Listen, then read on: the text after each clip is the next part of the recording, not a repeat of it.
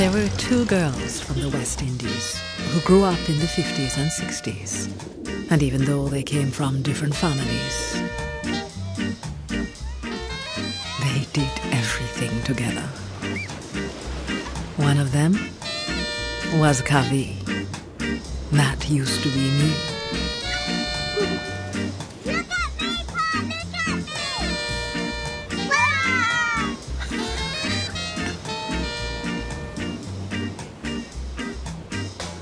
We've done all right for ourselves, huh? But we can do better. Men, no more poker or cockfights. Promise me.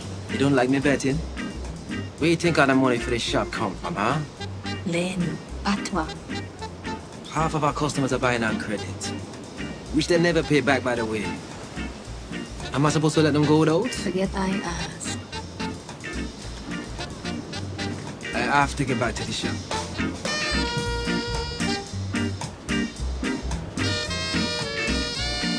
I was fast.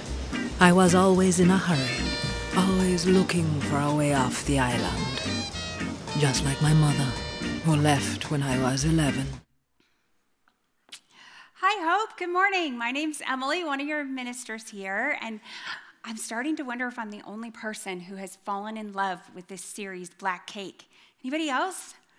I saw it on social media and just decided to give it a try, and I mean, seriously, I am just smitten with this actress, Mia Isaac. She is a teenager. She is so gifted, and her character, Coventina, is also just this beautiful character who is just so interesting to follow. I just was, like I said, I was just smitten.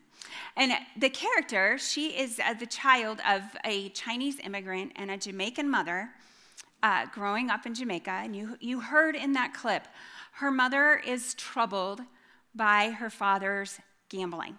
And that is going to descend them into more and more problems and chaos and lead to some deep family secrets that this series unravels. And as I watched the series, I also kind of just was fascinated by this glimpse into a culture and characters that someone like me, middle-aged white lady from Iowa, I just really never get to see that kind of culture. And I have to say, I also am very curious to try Black Cake. I know someday I'm going to get a chance to try it. It is this Jamaican fruit cake that is served at like weddings and special occasions. And I look forward to trying it. I am someone who loves exploring languages and cultures, and I find the world very fascinating that way. I think that's also part of why I find this collection of ancient writings that we call the Holy Bible fascinating. Because on the one hand, it is the Holy Bible inspired by the Holy Spirit. Martin Luther calls it the cradle that holds the Christ. And isn't that the truth? When the Holy Spirit reveals Christ to us through the words of Scripture, it changes and transforms us and our world. And so obviously I revere and love it for that. But also, this is the most extensive, probably the most well-preserved artifact of ancient Near Eastern culture. And sometimes it's just kind of cool to explore it. And I have to say, explore it we must. Because our mission, our theme this year as a church is to be a church after God's own heart. And so this Lent, what we are doing is looking for the heart of God. Who is this God we want to follow and emulate and have our heart after? So we are digging into Scripture to find that out. And as Pastor Ashley pointed out on Ash Wednesday, you might encounter things that make you uncomfortable in this process. It tends to be that when the Holy Spirit's working on us, when we are growing in faith and in life and discovering things, that can be uncomfortable. And one of the uncomfortable things that we discover is this rhythm that Pastor Scott pointed out to us last week, that Scripture and life both reveal that God has embedded a rhythm into creation of order and disorder and reorder. And when we are in order, when things are ordered, we love that. That feels good. Everything's a little predictable and things roll along, and that feels great. When things start to move into disorder, when our lives or creation start slipping into chaos, that's when we have questions. That's when we start saying, God, what are you doing? What are you up to? And I have had this beginning of 2024, kind of a crash course in this rhythm. I started out in January ordered. It was so nice. I had finished some classes that I was working on, and so I had a little extra margin. So I got the extra housework caught up, and I even found time to plan our family vacation. And my husband was having a milestone birthday, so we thought we'd try something new, that we would take the family on a cruise to the Caribbean. What a privilege, right? Awesome. And you know, it's too bad I didn't know about black cake before we left. I could have looked that up. I could have looked for it. But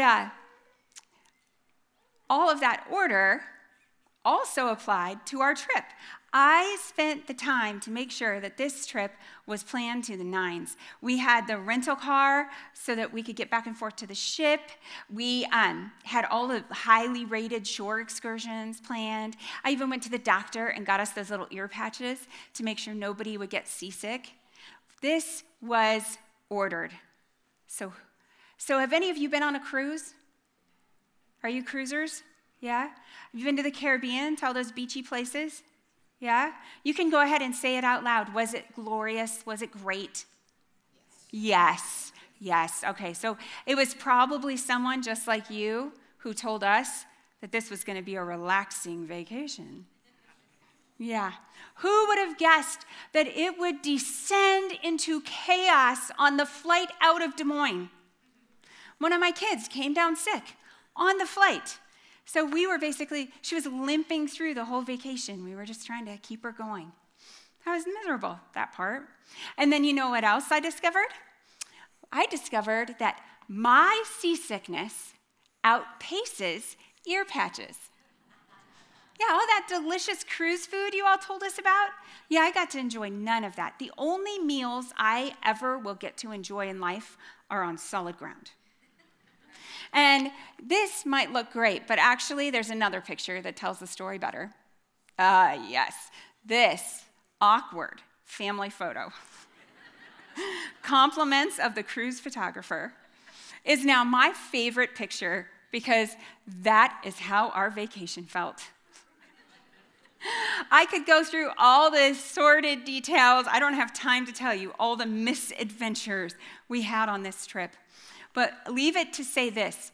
On our very best day, on our best excursion, the one where I took that other picture, we were having a great time. Every single member of my family by the end of the day was stung by jellyfish.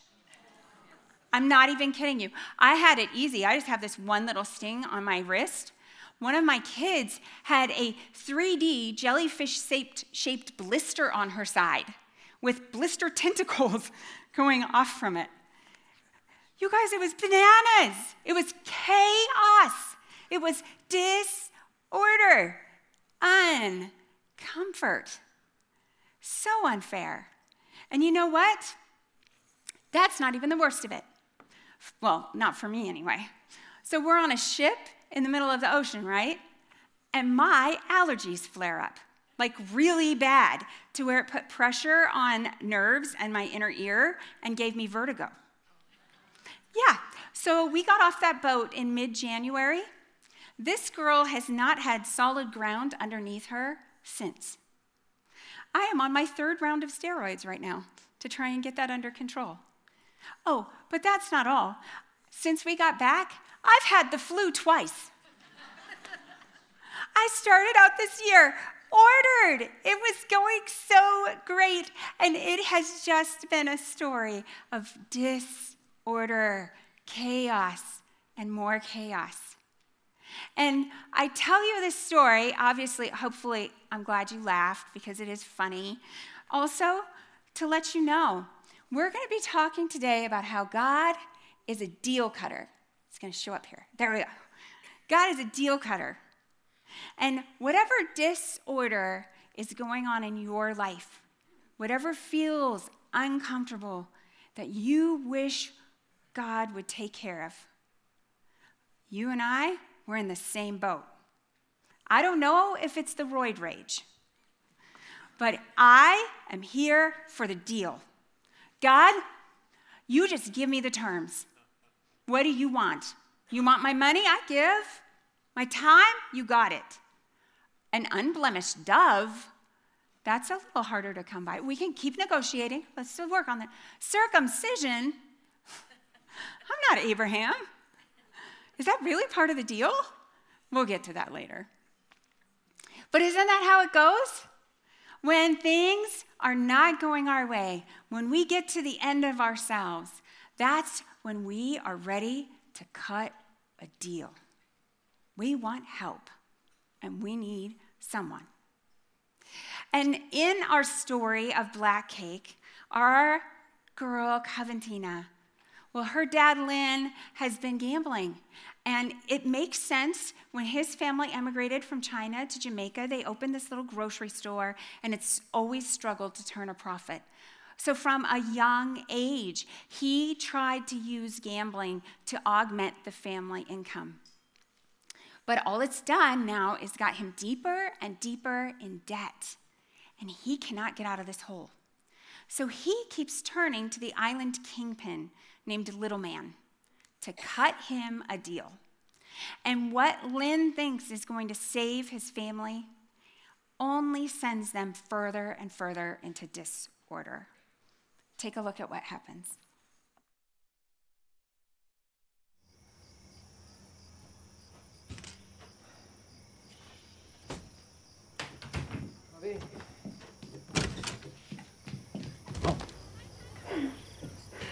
Little man Henry was here. He put his hands on me. I wanted to call the police, but I know what you said about them in the past. That we had to be careful. Let's calm down. I can explain. He asked my permission to visit you. And you gave it? I did. Clarence would like to court you. Since when you call him Clarence? I'm sorry if he came on too strong.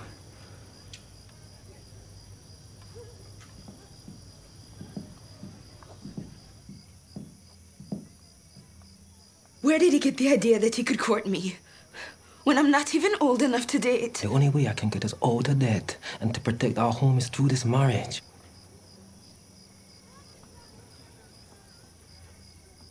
Marriage? What happened to courting me? I've been asking about you for some time now. I put him off as long as I could. I just warm up to him. Show him that you're trying.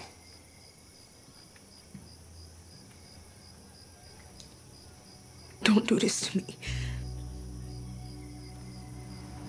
Please.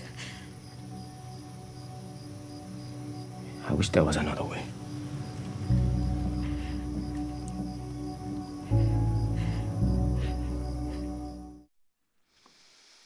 It's hard to watch, isn't it? Lynn's dug himself into a hole so deep, but he doesn't even realize that forcing his daughter into a marriage with Little Man amounts to selling his own child.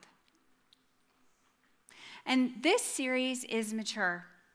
So there are things that are hard to watch as these characters try to reorder their lives out of their own power, and they keep turning to the wrong source of help.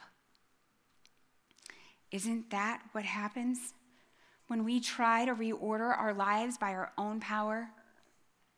And some of you, you might be thinking, there you go, Emily. You just gave the perfect illustration. God's just like Little Man. He's the one who has the power, and he's just waiting for us to have that moment of weakness that he can take advantage of and make outrageous demands from us. And in some ways, you're right. But God, he's no little man. He's a big man. He's got all the power. And when God sees you in your disorder, in your chaos, I'll tell you what, he is not looking to take advantage. What we see when we look closer and closer at the heart of God is someone who's actually a terrible negotiator, which is an interesting thing because historically, God is one of the original deal cutters, one of the earliest records we have of cutting a deal. Have you ever wondered why we use that phrase when we're bargaining, that we cut a deal? It goes back to the ancient Near East. And so I think maybe we should nerd out for a minute here and take a closer look at this practice that God uses. The English word for cutting a deal, for the deals that we cut, in Hebrew and in Greek, is covenant or testament. These are two different words that are used to translate that same idea. And you can recognize in that's why our Bibles have an Old Testament and a New Testament, the old deal and the new deal. And that's actually a little bit misleading. For one thing, the Old Testament actually has 4 deals in it. God makes promises with 4 different people. First with Noah after the flood. Then, what we're going to dig into right now with Abram, who becomes Abraham. And then with Moses, you heard about that in our reading, Moses and the Hebrew people. And then he makes a 4th deal with King David, making a promise that David's descendant will rule forever. And you'll hear more about that deal next week. So we kind of have these 4 deals that are wrapped up together, and we call that the Old Testament, the Old Covenant, the Old Deal. And the Hebrew word, when God makes these arrangements, is this word here, berith. So it's fun to say old Hebrew words, so say it with me, berith.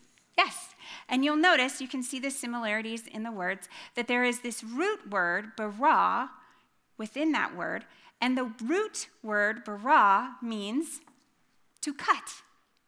So are you tracking with me here? I think this is kind of fascinating, that the word for covenant or treaty, alliance, in the Old Testament, this root word means to cut. So the word deal has cut in it. And the reason why shows up in Genesis 15. So Abram has not become Abraham yet. He is encountering God for the first time. And when he does, something pretty special happens to him. So we're going to read this verse together about what happened to Abram. Ready? And Abram believed the Lord, and the Lord counted him as righteous because of his faith.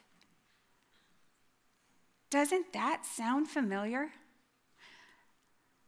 It reminds me of a verse I heard when I was a kid. Now here I thought the Old Testament and the New Testament were so completely different from each other, completely different agreements. And yet, what I learned in the New King James Version as a kid, let's read that together. For by grace you have been saved through faith, and that not of yourselves, it is the gift of God, not of works, lest any man should boast.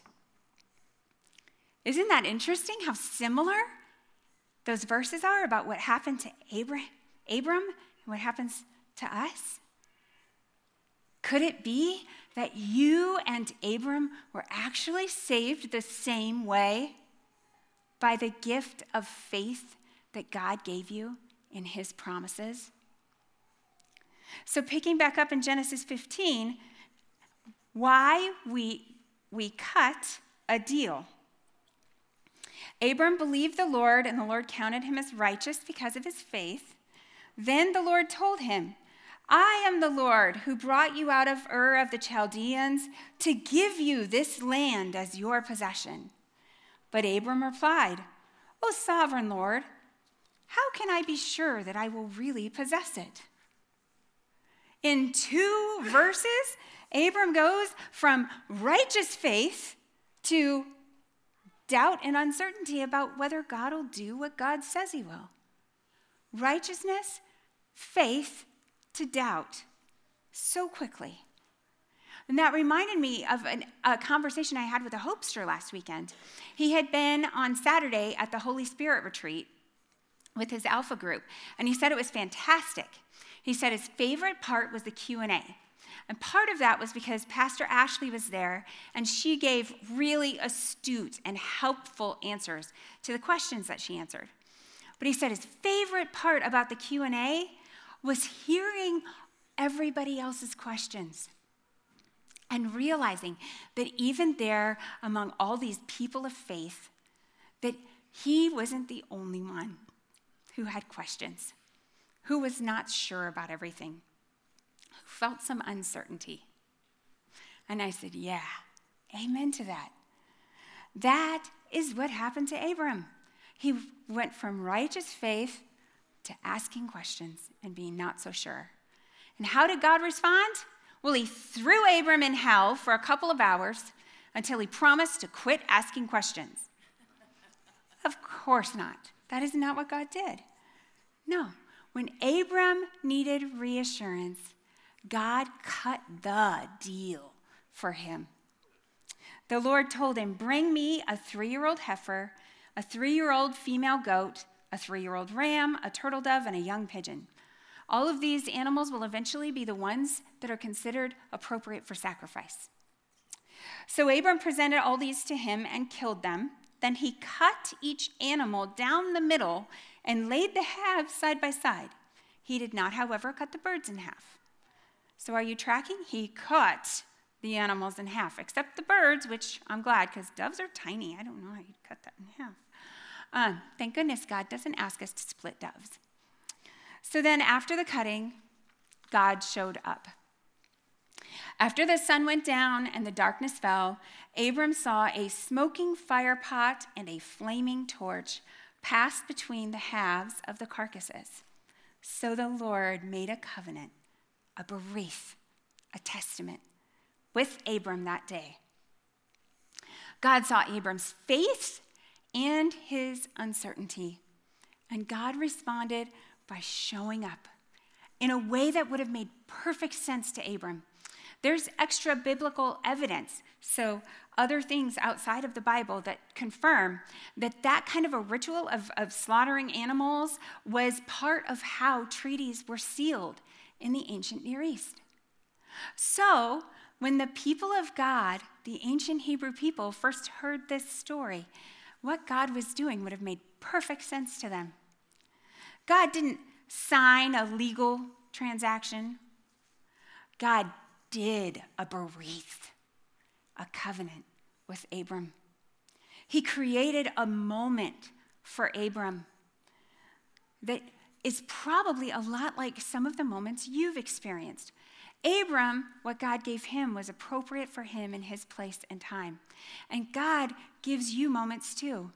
In your baptism, when you feel the water, in Holy Communion, when you taste the wafer, when you are among God's people, when you hear the gospel, when you feel the Spirit move as you're singing together. These are moments of real life interaction with our one true God, where God's grace becomes something that's real, that you can touch and see and even smell and taste. Moments that bind us to God's promises. That's what God did for Abram back then, and he does for us today. So I'll circle back real quick. I mentioned circumcision earlier, so let's go ahead and go there. God changes Abram's name to Abraham, and he requires surgery. Interesting. I actually think that God's demand for circumcision is similar to Jesus' command for Holy Communion. And this is why I think that. Because God gives us these singular moments where we are bound to our faith once and forever. Baptism for us, cutting the deal for Abram. But God knew that we would have a hard time staying in faith, that we would be bouncing back and forth between our faith and the sins that we commit, the doubts, the questions that we have. He knew that that would happen because the fact of the matter is, when the all-powerful God of the universe looks down on you and says, you, I see you, I choose you, you are mine. You, I love you, that one, you're chosen, you're mine. There is nothing logical about that. It makes no sense. It's crazy. You know it's crazy because your life experience has taught you. When people have power, they don't just give it away. They take advantage of it. They see what they can get with it. When they have the upper hand, they make an ask. So how could our logical brains even comprehend that the God who is all-powerful would give away his love and ask nothing in return? It makes no sense. Our brains try to override what we know by our experience in our hearts and in our souls. And when bad things happen, when hard things happen, when disorder and chaos happen, it just confirms to our brains, yep, I was right. It is crazy to believe. There's no way that God's just giving that away for free. So I'm grateful. Abram was probably grateful that God gave them this mark on their bodies to remind them constantly that they were set apart, that they were chosen, that they were God's own. And I'm also grateful, even though I'm not a guy, that when Jesus came, his followers concluded very quickly that something new was happening, that God's promises were breaking in an exciting new way that was going to change everything. So when Jesus came, we got a new covenant, a new testament, and we got new ways to receive God's assurance. One time, once and forever, and over again as we would need it. Baptism and communion and worship to bind us to him. I think it's pretty cool because you know what? Abram, he got what he needed, dead animals and surgery. But you know what? We get a bath and a meal. Yeah, didn't God know how to reach his people, especially his ones in Ankeny? He knows what talks to us. But I know you're smart. There are way more demands in Scripture than just those. So who am I trying to fool, right? I'm not trying to fool you. You are right. There are hundreds of rules in the Old Testament, and there are lengthy passages in the New Testament setting out the expectations for what will happen when God's people are faithful. But Pastor Mike, he shares a fundamental principle for how this works, for understanding these expectations, that I think is really helpful, so I'm going to share it with you too. Faithful behavior kind of falls on this scale, right? There's requirements on one end and suggestions on the other. And you know this. Requirements are hoops you jump through because someone in authority is making you. You don't do requirements because you want to. You do requirements because you have to, because someone has power over you or something. Suggestions, on the other hand, suggestions, take it or leave it. If it's not convenient, you're never going to do it because it's just a suggestion. It doesn't really matter. It doesn't mean anything. But there in the middle are expectations. And that is what God has given us. Expectations for how God's faithful people will live. The rest of the world who doesn't have God's grace, they will do whatever they do. They'll take care of themselves first. They'll try and order their own chaos. That's fine. That's fine for them. But for God's people who know that this crazy God has done this crazy thing for us, well, we end up doing crazy things for others. Because he's chosen us to be his children. They're not requirements. There's no prerequisites to be God's kid. You already are. But they are not suggestions either. Because when God has put his love, his grace, his hope in you, then you have a desire to do what God advises. I like to think of God's advice for faithful living as cheat codes. Now, are there any gamers here? You guys know what cheat codes are, right? Well, we learned the hard way. Back at the turn of the century, it's kind of fun to say, my husband won an Xbox at a tech conference. And all of his gamer buddies were super excited for him. You're going to get in on this now. We'd never had a game console like that before. So one of his friends lent him what was the hot new game at the time. It had just come out, and it was the thing, Halo. So my husband brings Halo home, and we're all excited. Now, I have to tell you, Halo is rated mature. It is not for kids. But the good news for us at the time was we didn't have any kids. I was pregnant with Corinne. So we were like, let's put this in. Let's see what's so cool about it. And we went from so excited about this new game we were going to get to play to so disappointed in about 30 seconds. Because that is how long we lasted every time. We'd hit start and we'd be dead. And we turned to go, be patient. We're going to get better at this. Everybody loves this game, so we just have to keep trying. We'll figure it out. And we did not figure it out. Hit start, die. Hit start, die. We turned it off. We were like, this stinks. And we turned on an episode of Everybody Loves Raymond to save our night. And my husband went to work the next day, and his buddies were like, how was it? And he was like, it stinks. It's a terrible game.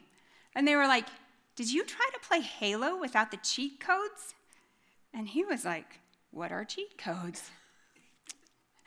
Cheat codes are these backdoors that a coder who was helping write the game of Halo wrote into the code and then secretly distributed on the internet, which was not as strong yet then, so that was why we didn't know. But Brian brought home this elaborate set of buttons and things we had to press on the right screen, and we brought it back out and we gave it a try. And we went and we did it. When we did it right, bam! We had unlimited lives. And then we used this other cheat code, put it all in, and when we got it right, bam! We had unlimited ammo. Yes!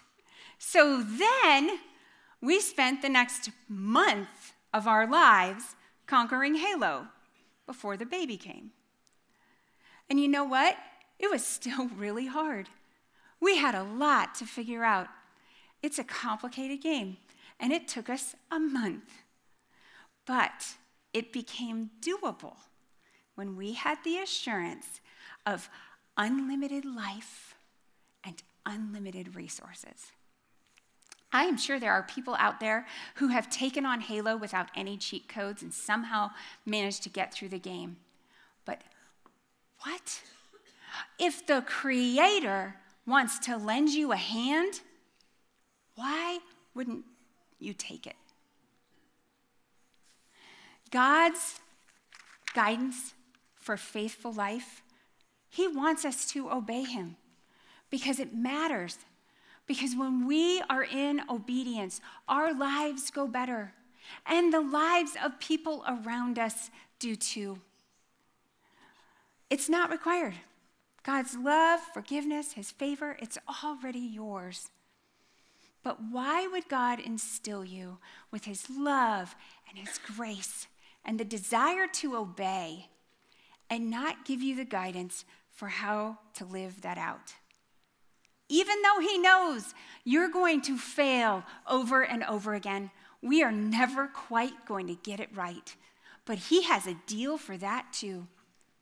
That's when you come to church, when you get to hear it again, when you get to experience it again, to get you back into your faith, to hear you are his children, his beloved ones, and you don't have to get it right to be loved by him, because you can't work hard enough to earn your grace. All the hard work was already done by Jesus. New life is already yours, and you can be filled up with that. If we're going to be a church after God's own heart, then we need to see that it is God's heart for us to be gracious deal cutters. When we recognize that we are in a position of power, that we have the upper hand, that is not our chance to take advantage, to get whatever we can get. That's our opportunity. That's our opening to share love and grace and hope. We don't want to be like little man or even Lynn. Who we want to be like are the people in Black Cake who loved Coventina and put that love into action over and over again as her life kept descending into chaos, and they kept helping her move forward with their love. Because y'all, you know what? That is the cheat code. Love always wins. It always prevails, even when it looks like it's losing, even when it's nailed to a cross. Because what we know when we have the promise is that whatever disorder we might be living through, resurrection is coming. Order, disorder, reorder. Our God is a God of life and death and resurrection. And Coventina gets to experience that when she reconnects with the worthy boy she fell in love with before her dad set her up with little man. See what happens. Take a look. My baby don't care for shows. My baby don't care for clothes. My baby just cares for me. Back then, it was easier to disappear. Back then, you could open a new bank account or get a driver's license with just part of your birth name. Liz Taylor is not his style, and even Lana Turner's smile. Promise me that when we have a family of our own, we'll start fresh. I want this to be the only wedding night we remember. I'll never speak of it again. Back then, Gibbs Gilbert Bennett Grant cut all ties with his past to be with the woman he loved. Happy anniversary, Bert. Doesn't it feel good? Doesn't it feel good when the disorder gets reordered? When you get to experience that redemption, that moment of resurrection, that glimpse of what God has in store for us? I started out telling you all of the miserable ways that this year has started in chaos for me. But even through that, I've been surrounded by people of faith who've been praying for me, helping me out, holding me up. And I've even got to glimpse some miracles this week that have moved things in the right direction. I'm so excited about that. You all, that is my prayer for you, that out of your disorder, out of your chaos, that you would hold on to the hope that resurrection is coming. Easter will be here soon. God sees you and loves you and has great plans for you.